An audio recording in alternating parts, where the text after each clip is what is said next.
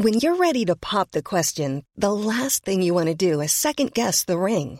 At BlueNile.com, you can design a one-of-a-kind ring with the ease and convenience of shopping online. Choose your diamond and setting. When you find the one, you'll get it delivered right to your door. Go to BlueNile.com and use promo code LISTEN to get $50 off your purchase of $500 or more. That's code LISTEN at BlueNile.com for $50 off your purchase. BlueNile.com, code LISTEN. Even when we're on a budget, we still deserve nice things. Quince is a place to scoop up stunning high-end goods for 50 to 80% less than similar brands. They have buttery soft cashmere sweaters starting at $50, luxurious Italian leather bags, and so much more. Plus, Quince only works with factories that use safe, ethical, and responsible manufacturing. Get the high-end goods you'll love without the high price tag with Quince. Go to quince.com/style for free shipping and 365-day returns. Hiring for your small business? If you're not looking for professionals on LinkedIn, you're looking in the wrong place. That's like looking for your car keys in a fish tank. LinkedIn helps you hire professionals you can't find anywhere else, even those who aren't actively searching for a new job but might be open to the perfect role. In a given month, over 70% of LinkedIn users don't even visit other leading job sites. So start looking in the right place. With LinkedIn, you can hire professionals like a professional. Post your free job on linkedin.com/people today. Join us for a journey as we go back to the great civilizations of the past. Who were the people? What were they like? How did they begin? And how did they end? Let's find out on this episode of Fan of History.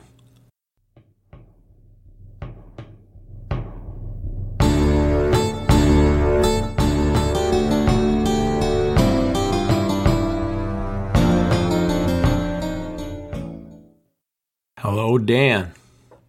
Hello, Bernie. Nice to talk to you again today. This is going to be a great episode. I have been waiting for this episode for such a long time. We've talked about Ashurbanipal in many episodes now, and we have mentioned the library, but this is the single one greatest achievement. Ashurbanipal brought the Assyrian Empire into its biggest time. The Assyrian Empire was never as big as under Ashurbanipal, but this is a much greater achievement. Yes, for sure. I know you've really been talking about this since I started doing this podcast with you. And so here we are, finally doing the episode on Library of Ashurbanipal. And just to put things in perspective, this is the biggest collection of texts before the Library of Alexandria. So in all world history, before the Library of Alexandria, this is the biggest library. Yeah, amazing, really. They really, it's a fascinating story. I think the listeners are really going to love it. I've been immersed in it for the past couple of months myself. Do you know the author H.G. Wells? Yes. He called the Library of Ashurbanipal, quote, the most precious source of historical material in the world, end quote. That's not hyperbole. No, it isn't. And it is like the dream of an archaeologist to discover something like that. Oh, amazing. And it happened to Austen Henry Layard. Yes. One of those British archaeologists stalking the world in the 19th century, taking everything. And this guy was extremely successful. He had the time of his life. He discovered a lot of stuff about the Assyrians. And he excavated Nimrud and Nineveh. Yeah. Amazing cast of characters that was. That's a whole... The archaeology of how they found it is a great story as well, which we'll get into a little bit too. Yeah, and remember that during the 18th century, people even thought that the Assyrians were fictional. Yeah. That they didn't know anything about the Assyrians except for the parts in the Bible and those weird legends that the Greeks and the Romans had. Yeah. But I got to tell you, I find that a little funny because in the Bible, the Assyrians are not like just sort of mentioned like Atlanteans or giants or something. I mean, the whole siege of Jerusalem's a big story. I mean, you know, they named King Sennacherib and everything. Yes. I think it's maybe sort of like the East versus West bias of the time, where the East was not a big deal to the Westerners, and they were digging up things looking from Greece and Romans and things like that. Now I'm getting into history in the Bible stuff, and we know a guy who's better at that. He is. But I think the Bible was very questioned in the 18th century as well, as during the era of Enlightenment, that, the Bible is just a fairy tale. Yes. And actually this story goes along with it, because when they were when they found the library, they were deciphering things. They were showing things that, this was in the Bible, and now we found it in this library. Yeah. Okay, so Austen Henry Layard is in the royal palace of Sennacherib, the Southwest Palace, in 1849, and he discovers a big library. Yeah. But it's like he's discovering a lot of stuff. He doesn't have time to handle it. It's like, whoa. Right. So much stuff going on. So 3 years later, Hormud Rassam, Layard's assistant, discovers another library in the palace of Ashurbanipal. And they sort of mix up all the stuff they find in these two libraries. So we don't know which text came from which library. Right. Isn't that crazy? So, yeah, because, it's probably all Sennacherib's, knowing his luck. He always gets no credit. It's probably really the library of Sennacherib. Probably. But I bet Ashurbanipal was using it. Yeah. Yes. And so stuff reached Europe, and then it was like, where did this come from? Well, we'll credit it all to the library of Ashurbanipal. Right. Okay, let's get into the stuff. We talked so much about Ashurbanipal. Do we need to explain his background, why he cares so much about texts? Well, I think we do know that he cares about them because he writes, right? We know that. Although, wasn't it funny that I think you watched it too? Irving Finkel said if you ever know Irving Finkel, he's a white-haired Assyriologist from the British Museum, and he says that he thinks the other kings could write, but we know Ashurbanipal was very proud of how much he could read and write, and he could read and write other languages and so on. It always struck me as a very weird thing that only one king could read and write. But if another king could read and write, they were probably not as good at it as Ashurbanipal. Yeah, I think so. He mastered both Akkadian and Sumerian, and of course cuneiform. Mm-hmm. I was just going to say, I wonder if some of the other kings could read, but the writing is really what Ashurbanipal was so proud of, because he had such good handwriting, and he could write so well. Yeah, I think that might be the difference. And at some point, Ashurbanipal realized that the old systems of writing were being replaced by that fancy alphabet. Mm-hmm. They're like, you only need to know like 30 characters instead of thousands. And these old languages were being replaced by Aramean. So he realized that, these thousands of years that have gone before me, all the knowledge, all the text, they will be lost. And I must save them. It's me, Ashurbanipal, who must save all the texts of the world. Yeah. He does have most of the Assyrian kings, especially him, they have a sort of a superiority complex and a god complex, I would say. Oh, yeah. So he sent scribes into every region of the empire to collect all ancient texts they could find. He hired scholars and scribes to copy texts, mainly from Babylonian sources then, because they had a lot of texts. But then he instructed his armies to find texts, take them, bring them to me. Right. And we know he did a lot of fighting, so there was a lot of opportunities for getting texts for the king. Yeah, that's a good point.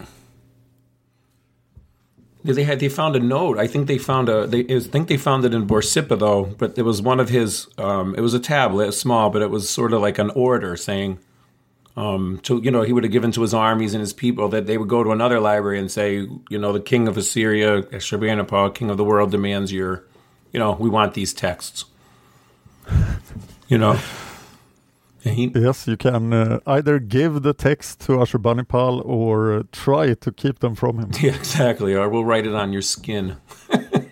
Yes. Like not while your skin is still attached to your body. I'll do a brief overview of the contents and then we'll go into details. Okay. So the Royal Library consists of maybe 30,000 tablets and writing boards, and the majority of them are very damaged. They are fragmented.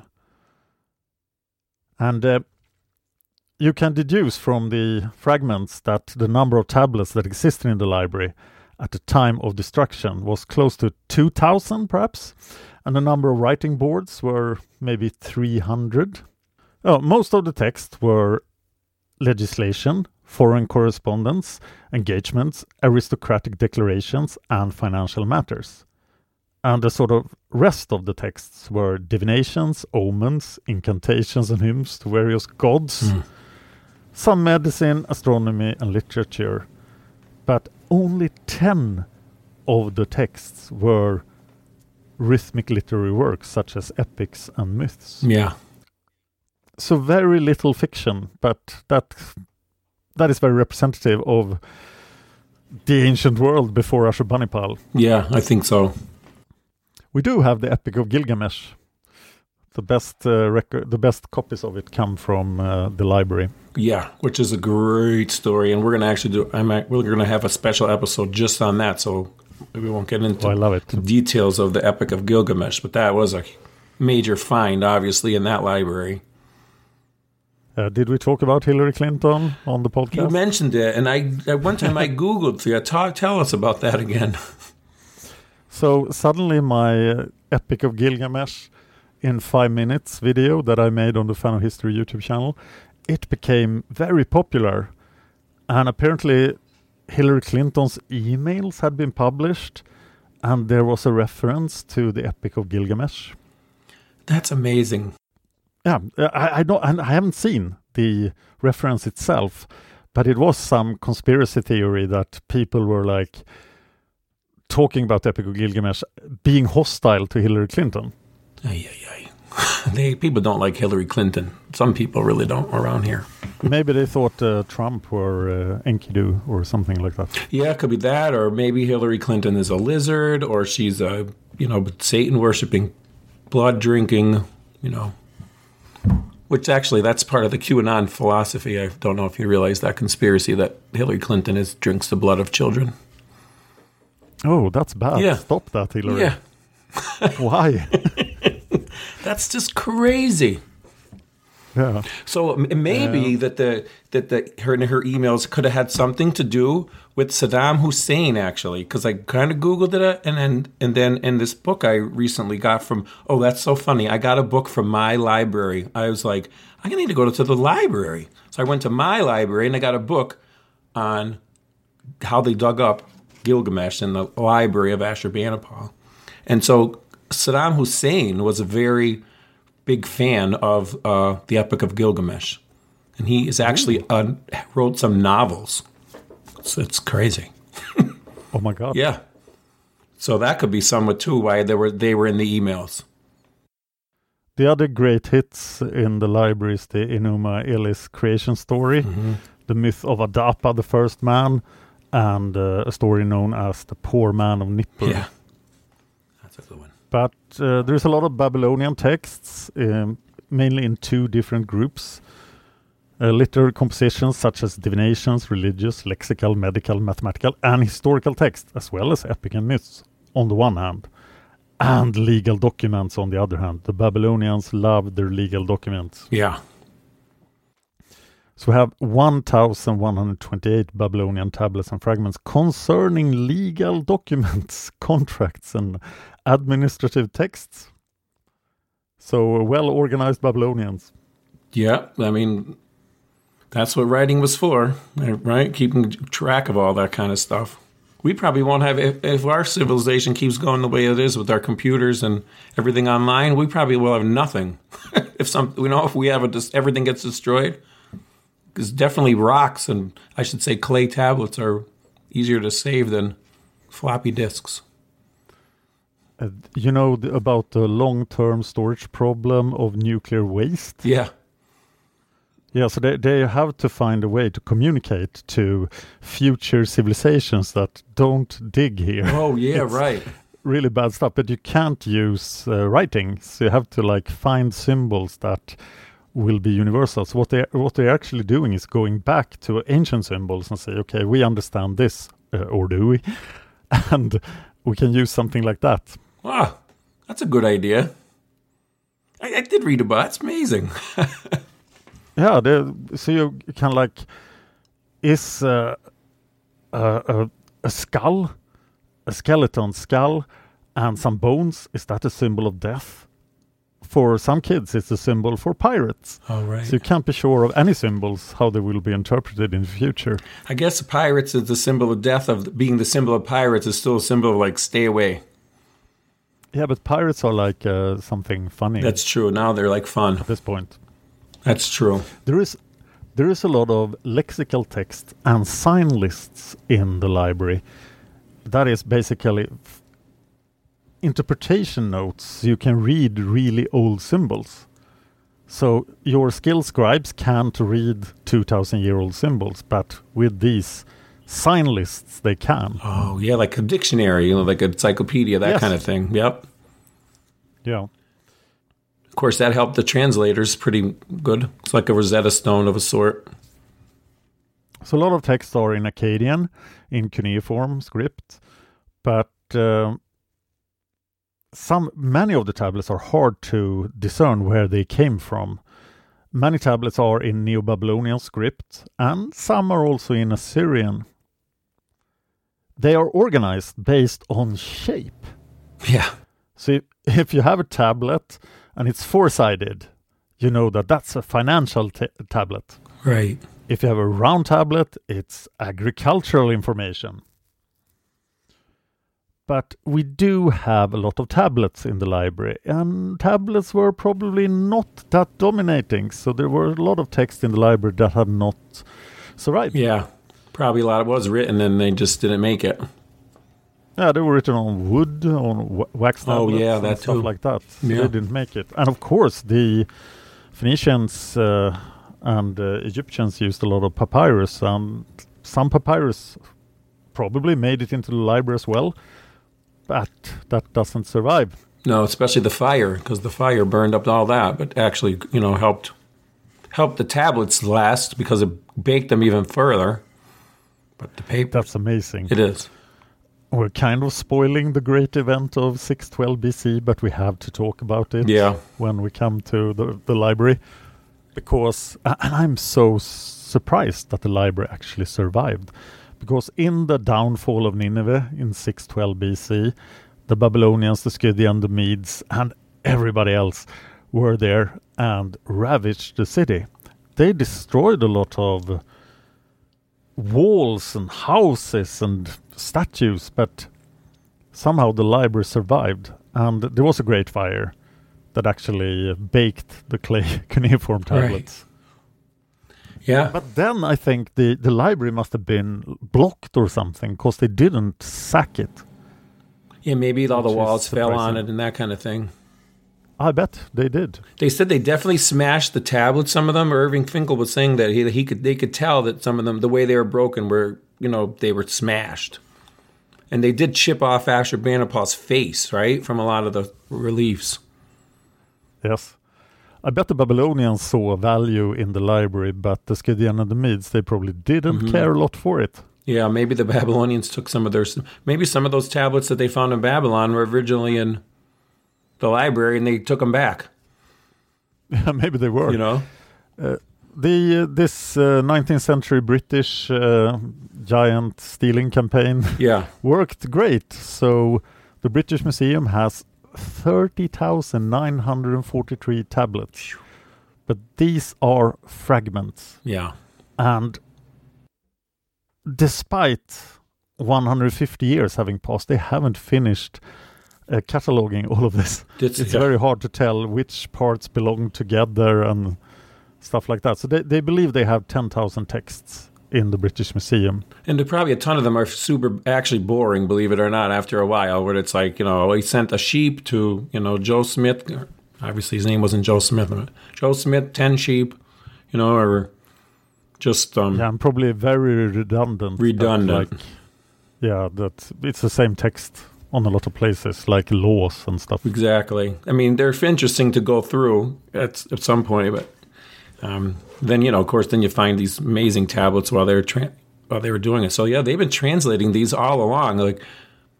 So it's funny when you know how you say like they were taking all these treasures out of the Middle East, or out of the Near East and stuff. But like when they were taking them out, this was part of the Ottoman Empire. The guards and stuff were like laughing at them because they're literally like boxes of stone, like rocks. Yes.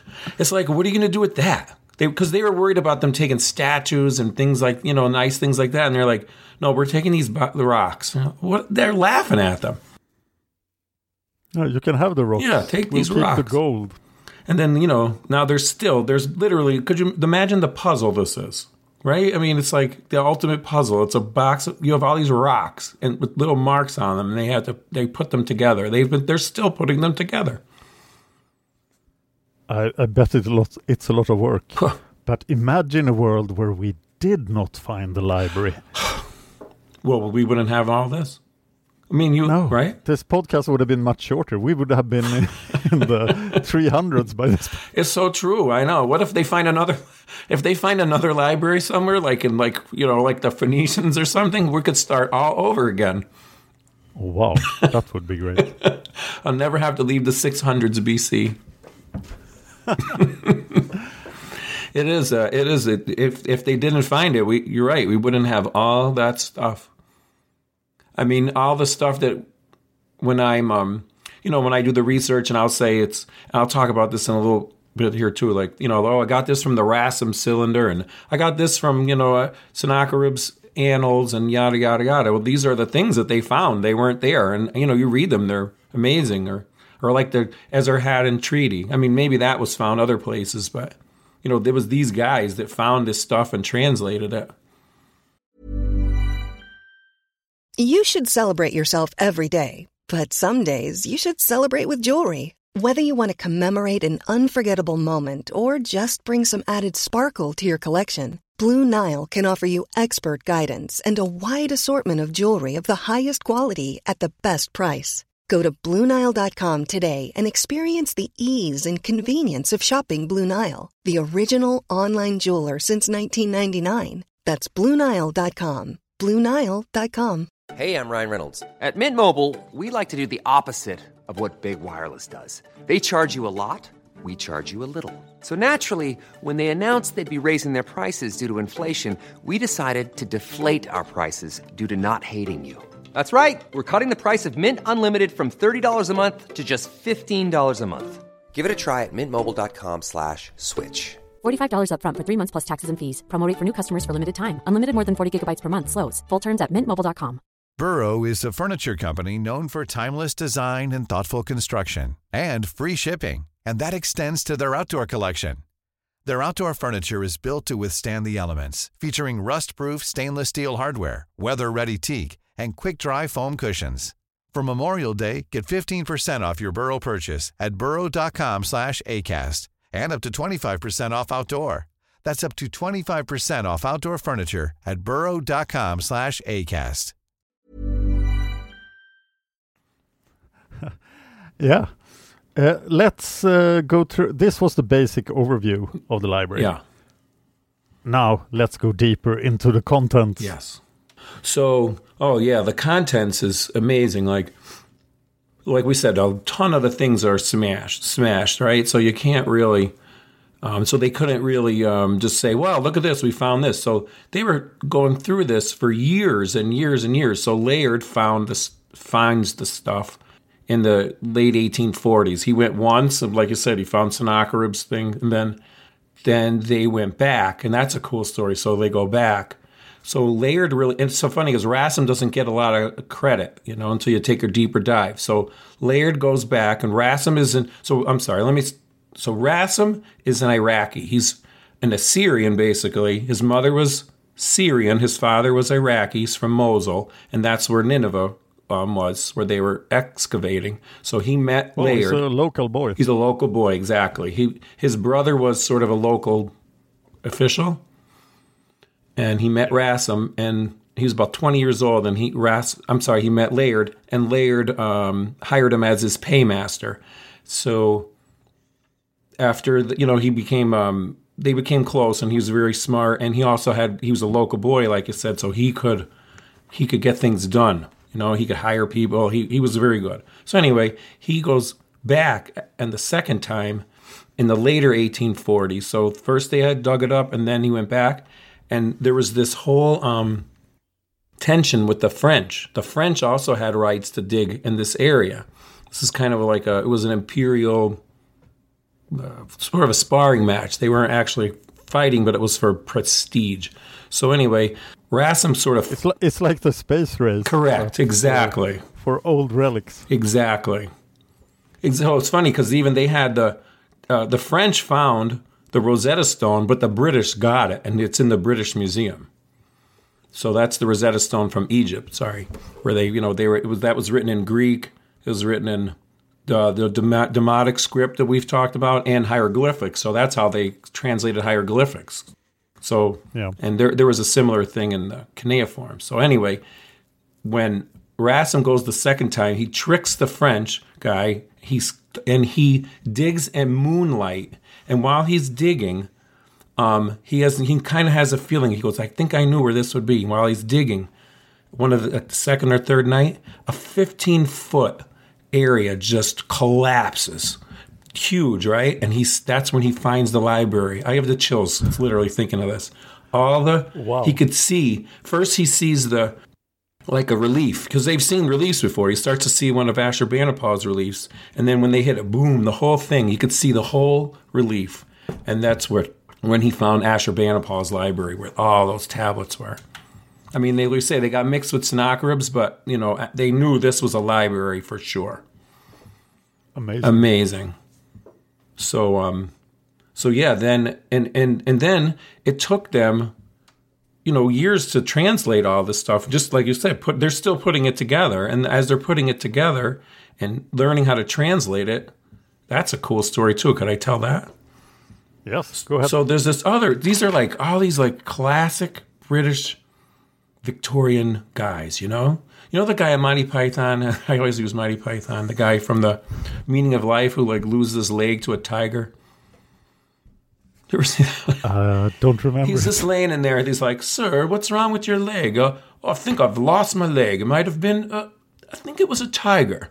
Like, could you go out and find my leg, boys? Like, very calm. So these are these kind of guys. We're like the 1820s, 1830s, 1840s.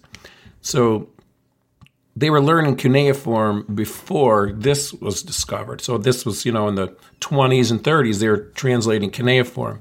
So this guy, Sir Henry Rawlinson, he's the guy who would like lose his leg from a tiger and say, "Oh, I lost my leg." So like even his son became a general in World War I, and he's the one who broke through the Hindenburg line. So it's a prestigious family. So he's, in addition to being a diplomat and a parliament and a soldier, while he was a soldier overseas in the Ottoman Empire in that area, he started learning cuneiform and Persian. So there's this, it's sort of like the Rosetta Stone of cuneiform. There's this huge monumental inscription from Darius the Great, and it's, on a sheer cliff. And you can't, they don't have cameras, and it's up high, and, they could just see it's cuneiform, but it's also was written in Persian. And so he could it was sort of like a Rosetta Stone. So he climbs up this thing so precariously and copies it with a pencil. And then he tries to get to another part, and he almost dies. So then he hires a local boy, You know, like what they do, the British would do, right? Just like, oh, get some native. So this kid climbs up the thing so precariously and just makes a pencil scratching of it. You know, this took years. And then over the years, he translates to cuneiform and writes some books. And so people start learning it. And then just lay people learned it. And that's how they had people help translate it. The British Museum would let people come in a couple of days a week that would like just learned cuneiform that wanted to translate it, which I wonder if you think people will do that today? I mean, I guess we have sort of.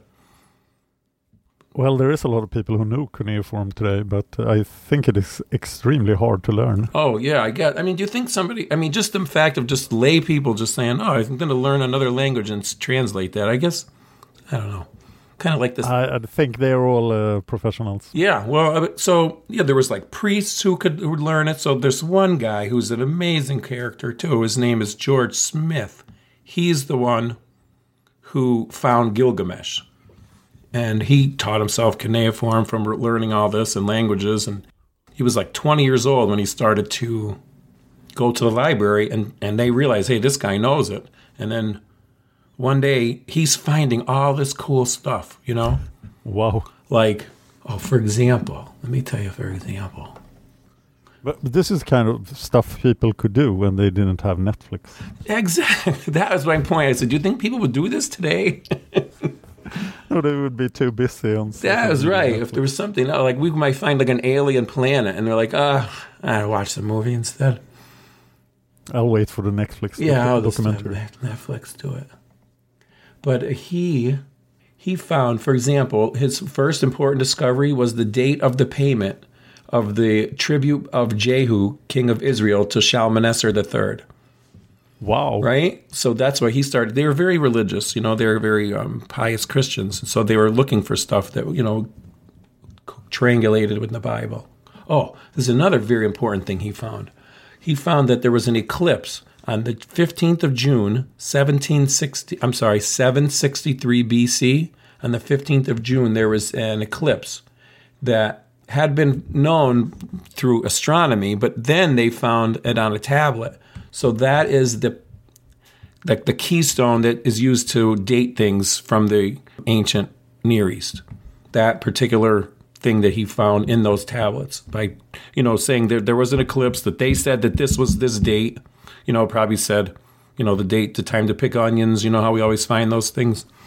Yes. And, you know, and the year of this, that, because it didn't say, it was 763. It said something that they were able to use, but that's in a specific date. So by going, because something will be 10 years later than that, et cetera. So that's super important. And he also found the date of an invasion of Babylonia by the Elamites in 2280 BC. So those are just some of the cool things to nerds like us that we found. But that main thing he found was the flood. So he finds the flood tablet. So it was like there was a boat, it was a storm, there was animals on the boat, there was the boat landed on a mountain, he sent out a bird. It was just like Noah. So they said he got so excited when he found it, he started undressing.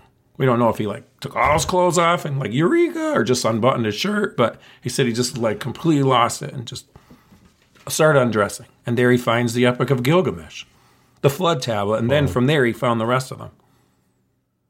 Wow. So, yeah. And then, okay, like I still excited about this George Smith story. So there was a piece missing. Eventually, and then we could talk about that after. Eventually, he goes back to Iraq. He talks the museum into letting him go back to Iraq, and he finds the piece that was missing. Like 20 years later, he goes back to where Rassam had dug, and he just within a week he finds it. That's sheer luck. I know, but the thing is, he knew what it was he was looking for. Wow. You know, he kind of knew he knew the cuneiform, he knew the shape. I should mention that the excavations themselves took 80 years. Yeah. Yeah. Which is a long time. And if they found that today, they'd probably only be like a tenth through it, don't you think? The way they so much more carefully dig now. Yeah, and that would probably be very good for it.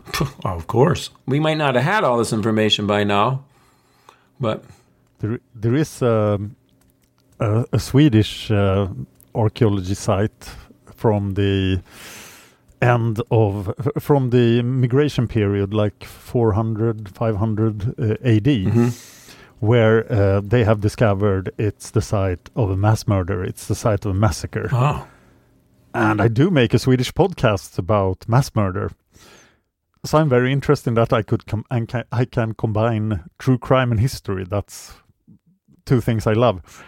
But the excavation has been going on for 11 years, and they have excavated 11%. Exactly. So they are doing 1% a year. That's so how they I have do to it. wait 89 years before I can podcast about it. Hey, how about we could have one of your we could have your murder podcast and your family history podcast. We can go visit that dig. We'll have a little trip. Yes. Yeah. Actually, there might be episodes from my mass murder podcast that I'll translate to English because they are historical mass murders. Oh, I'll definitely like to listen to that. And if you do that, that would be like a Rosetta Stone of the future. Yes, we did. We did find. We have like an episode that it's about a mass murder in Stockholm in 1392, and it was so hard to find all the information that we now have the prime academic text in that episode for that mass murder, which is quite stunning. Nobody had studied it since and published a text about it since the 1850s. So, that makes me think that I was wrong when I said, what would people do today? And so that's exactly what you did, right? Like, just how George Smith decided to just, as a volunteer, decipher that, you actually contributed to history the same way as him. Oh, it was my writer that did that. Well, but I encouraged him. Well, you're like layered. Yes. Because Rassim was an Iraqi. He didn't get a lot of credit over the years. I mean, the book I read really goes through it, and it's great. It's called Buried Book. It's about Gilgamesh. They found, like we said before, they found boring things, but they found amazing things like the Epic of Gilgamesh. And how about, did you see where they had that dictionary of different types of tables that Irving Finkel talked about? Yeah. And how the line, it was so this tablet, it wasn't that broken, I don't think. But, it's like perfect lines drawn, straight. And then it would have on one side a description of a table, different kinds of wood. And then it written in other languages, or just, sort of a dictionary to describe it. So there was all definitely kind of stuff like that in there. But a lot of scholars think that one of the major reasons that Ashurbanipal was going around looking for all this stuff is he was looking for secret information, magical spells and things like that. Well, they are so superstitious. Mm-hmm. And there's a lot of astrological reports in the library as well. Yes. They help, and they were very cause and effect, which is a natural thing for humans. I always say that, sort of cause and effect. If this happened in the sky, then this happened in the ground, then that must mean that's what happens. Yes. Same thing with, sheep's livers and that kind of thing. They would have been terrible poker players because the cause and effect is the most common error in thinking in poker instead of doing the math. Ah. I used to be a poker pro at one point. I can believe you would be. Poker players are almost as superstitious as Assyrians. I believe baseball players, sports players, superstition runs through a human race for sure. Imagine that you are an archaeologist or a cuneiform knowledgeable person, and you have this tablet in front of you, and you want to find out what it's about, and you start interpreting it, and then you find out it's an astrological report. Right. It's like, no. All right, I know. Yeah, so Irving Finkel, he could, and a lot of these other guys too, probably Karen Radner too. She reads cuneiform. They could start reading the handwriting. They can tell that, this is this scribe, or this guy's got, they could start telling the scribe's handwriting, which becomes very handy, where they could find a little piece of a rock, and then they're like, oh, I know exactly what tablet this goes to because it's this guy's handwriting. Wow. Right? They also found a letter from Shamash Shuma Ukin to Ashurbanipal, where he's annoyed at Ashurbanipal. And he references, do you remember when we were kids and you used to annoy me when we used to play that dice game? That's just awesome. What's saying about Rassam though, like when I'll say we got this from the Rassam cylinder, they found that in there. So different, or some of the other ones are called Rassam cylinders. So I think there's a couple Rassam cylinders. I'll have to clarify that on another episode. But a lot of times when I'll be, the long King reports from Ashurbanipal or Sennacherib come from these big cylinders, and they has all the information, everything we talk about, everything you find in Cambridge Ancient History, all that was found by these guys in that library. Wow. How about they found, this was amazing to me, there's only 2 little fragments, but they, on the back of the tablets, they would write, this is the property of Ashurbanipal's library, and things like that. Don't take it or we'll flay you and kill you, that kind of stuff. And they had symbols for that. And sometimes they would forget to write it on there. And imagine what would happen to you if you were late returning a book to Ashurbanipal's library. I want to do a cartoon. Return it on time. Hi, I'm returning this book, and it's a little late. It's about a week late. What is my fee? We'll cut off your fingers. Oh. 2 weeks, we would have killed your family. Those are the heads of the people who return books late here. Oh, yeah, those are the heads of the people who turn books late. That's so funny. That's a good point, though. Actually, it wasn't that kind of library. It wasn't like people could just go in there and, only certain people were allowed in there for sure. Because they had all secret texts, Of course. Yeah, so they would write on the back of the thing, and they had these symbols, and sometimes they'd forget to do it when the tablet was dry. So they would have to scratch it in there. But they found these 2 tablets where they were too dry and they couldn't scratch it in there at all. So this is amazing to me. They wrote notes on it in ink, in cuneiform. So like in ink? Yeah, in ink. So that's weird. Like you would think why, cuneiform is made because it's got grooves. When you look at these tablets, they look just like a bunch of bumps. You can't tell. But when you look at it, with the scholars who will use it to translate it, it's lines and arrows and stuff like that. It doesn't show the depth. Everybody really think that the scribes would actually ever use ink because it's a whole different thing. But apparently they did. They have these 2 tablets and they use ink, but it's written in cuneiform, which is really cool. It just seems so much easier to use ink than to actually carve the stuff. Well, yeah, for sure. That's why. So when there's a famous picture they'll show. They're actually Assyrian war correspondents. They're at battle because it's on war reliefs, and they're writing. And the one guy has a clay tablet and the other guy has a paper and a pen. So it's been assumed that the guy writing in paper and pen was writing in Aramaic. Irving Finkel on his talk on it, he says that they're probably writing in cuneiform. So who's to say? But yeah, you're right. Why don't just write in ink instead of cuneiform on clay? Yeah. I guess that's your more permanent things today. I guess when you print something on a special type of paper, you put a seal on it, that kind of thing. That's true. They did the seal. So we put seals on things even today, right? I don't know do you guys use seals in your country for legal documents or anything? Sometimes, yes. Yeah. So we have that too. Like you'll have to put a seal on it. So they would probably have a seal on the clay. They didn't have such a way to put it. I guess they didn't have the same way to put on paper. So yeah, they had all those financial things. They had legal texts, a lot of magical stuff. I wonder with the magical stuff, you wonder they always have all these spells, but they never seem to work. I don't know why they would, if they really work, why don't they just say have this guy die instead of having to send an army? Go get him. Yes. But although they maybe worked against the king, remember the Cimmerian king, Dugdami? We decided he was probably killed by magic. Doug? Yeah, King Doug for the Cimmerians. Yes, the one time magic worked. Yeah, that was the one time it worked.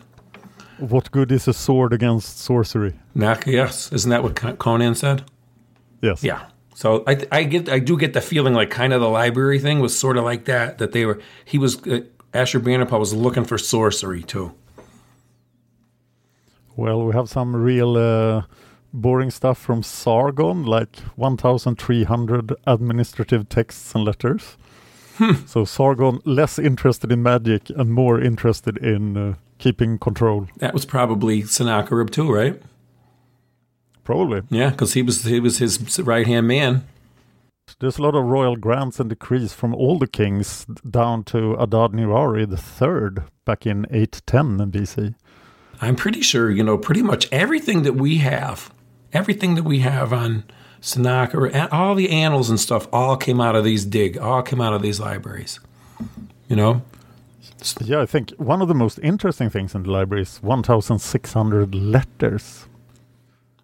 So they are communications sent between people, and that should be pretty interesting. But there's been a lot of finds of letters in the rest of Assyria as well. Yeah. From Sargon onwards, when the postal service worked. Yeah.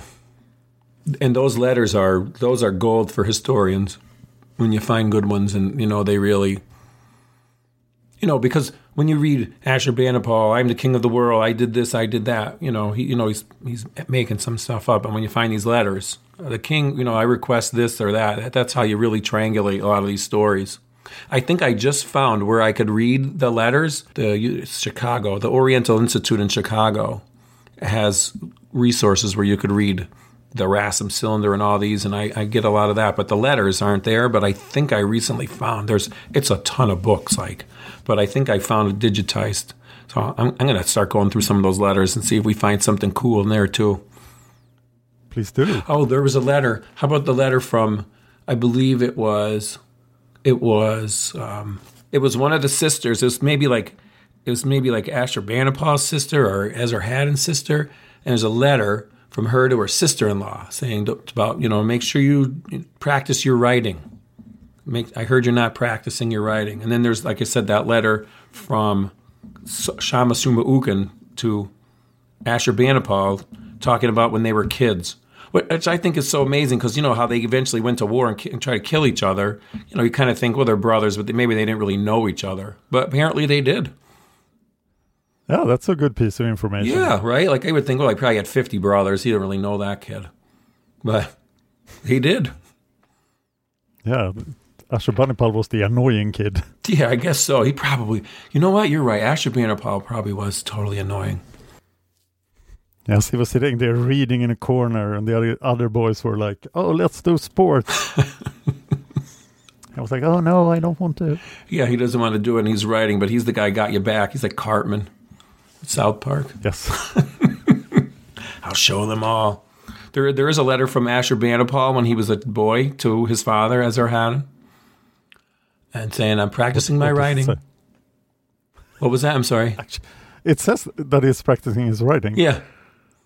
Oh, good. Yeah. Good for him. Yeah. So there's, and so I'm going to talk just a second too about George Smith again, because this was really interesting.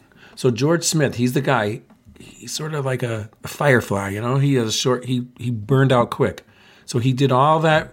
He finds the Epic of Gilgamesh in the rubble, in the museum, deciphers it, goes back to Iraq, finds it again. But he just was too British. And he would argue with the Ottoman people. He would say, oh, I have the right to go here. And they would want a little bribe. And he would, I am absolutely not going to give you a bribe, that kind of thing. So they were like, fine, we'll take all your stuff. So they wouldn't they wouldn't let him take it. And he had all these problems. And he couldn't handle sleeping in, lice-infested rooms and things like that. And he didn't have the most strength. And so he was only there, within a year. And he died. He was young. He was maybe in his 30s. And he had a wife and like 6 kids. And he died in, overseas in the Middle East, on that expedition to try to get those other tablets. He found that piece that he needed, but he died doing it. That's tragic. So Rassam goes back years later, and then he found all this more stuff. Wow. And Rassam, this guy had a life too. I mean, the stories. They tapped him, right, to go. So in Abyssinia, which is like Ethiopia, the king was crazy. He was completely like a lunatic, insane. He would be your friend one day and then have you executed the next day. He captured all these British diplomats and people. So they send Rassam over to negotiate, So he captured him. The king kept him. He was in prison for 2 years in Ethiopia until an army had to come and save them. I mean, it's a whole story. Yeah. So, and Rassam also, when he went back, he found the Cyrus cylinder in Babylon. Which is Wow. Yeah. I mean, that's another one. The Cyrus cylinder is like a huge, well-known cylinder in cuneiform from Babylon, from Persia, from Cyrus. So he found that. He found some stuff from Nabonidus. So he also went to Babylon too, and he found a whole bunch of stuff like that. Amazing. I like to quote Austen Henry Layard himself about the significance of the library. So this is what he says, quote, "We cannot overrate their value," speaking about the texts. "They furnish us with materials for the complete decipherment of the cuneiform character, for restoring the language and history of Assyria, and for inquiring into the customs, sciences, and we may perhaps even add literature of its people. The documents that have thus been discovered at Nineveh probably exceed all that have been afforded by the monuments of Egypt. But years must elapse before the innumerable fragments can be put together, and the inscriptions transcribed for the use of those in England and elsewhere may engage in the study of the cuneiform character." But I bet he didn't think that we would still be deciphering them. I bet not. No. And we still are. I mean, I guess computers, can't even still do it. I mean, I guess they do use some computers these days to help translate some of these languages and that kind of thing. But I remember Karen Radner said something like, if you want to learn cuneiform, it's not a bad job, and we need people to keep, translating it. So maybe that's a job tip after the pandemic. Learn cuneiform. Yeah. Could be, for all you young people out there. I'm definitely too old to learn it, I think. And I must be clear that even though I sometimes speak badly about the British thieving campaign in the 19th century, I do love the British Museum. And what they have done is amazing. It really is amazing. I also enjoy Netflix, even if I talk badly about it sometimes. I didn't get that at first, but I know exactly what you mean. Yeah, it really is a delicate subject, kind of. Like what if they didn't take it all and they said, well, this is just rubble, and they just lost it all. So, is this where the civilizations were at a different point at that time, and the British just did what they did. But yeah, even like you said about how they, they're only 11% through that now. In those days, they just went in like bulls in a china shop and just, dug through, took as whatever they could. And they did smash and grab, like try to get statues and things like that. Yeah, one must always be careful when condemning the actions of people in the past, because all the circumstances were so different. That was very well said, Dan. Very well said. Okay, is that it for the library? I think so. I mean, we could, I'm sure I'll listen to this podcast and I'll say, we could have talked about that, and then I will if I bring it up. But and for the listeners, if you, I'll post the link to the book I talked about, the buried book, because it is a really good book. I tell you, I picked it up at the library on Friday, and I was done with it by Monday. It was all the things that we talk about on the podcast about Assyria come mostly from these digs, that these guys found. And then we are going to do the Epic of Gilgamesh. We're going to have a special episode on that. That's why we didn't really dig into that here. We'll definitely talk about that in another episode. And yeah, I mean that. There's also me reading the first tablets of the Epic of Gilgamesh on the Fan of History YouTube channel. Oh, I really got into that one Christmas. Did you do You did the first tablet, you say? I think I did like 4 or 5 tablets. All right. Because I'm gonna listen to them so that I could, as I just read the Epic of Gilgamesh, but I'm going to listen to it again. I'll listen to you do it. I think the listeners should go look for that. We will continue with the 630s, but before we do that, we'll talk about what life was like in the Assyrian Empire. Yeah. Because it is, from all these letters, anteaters. There's a lot of mystery remaining about the Assyrians, but this period is the period we know the best.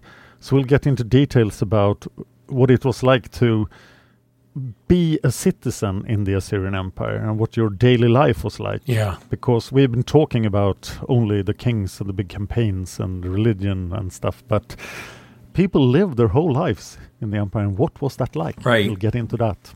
Yeah, we definitely and then will. We'll get into the 630s and we'll see Ashurbanipal's mysterious fate. Very Because they don't even know which year he died. No, we don't. But yeah, that is going to be good. And because of the format of the podcast, we really couldn't get into the, life of the Assyrians. Every 10 years, it's not like it changed that much. So yeah, that's going to be a good podcast too.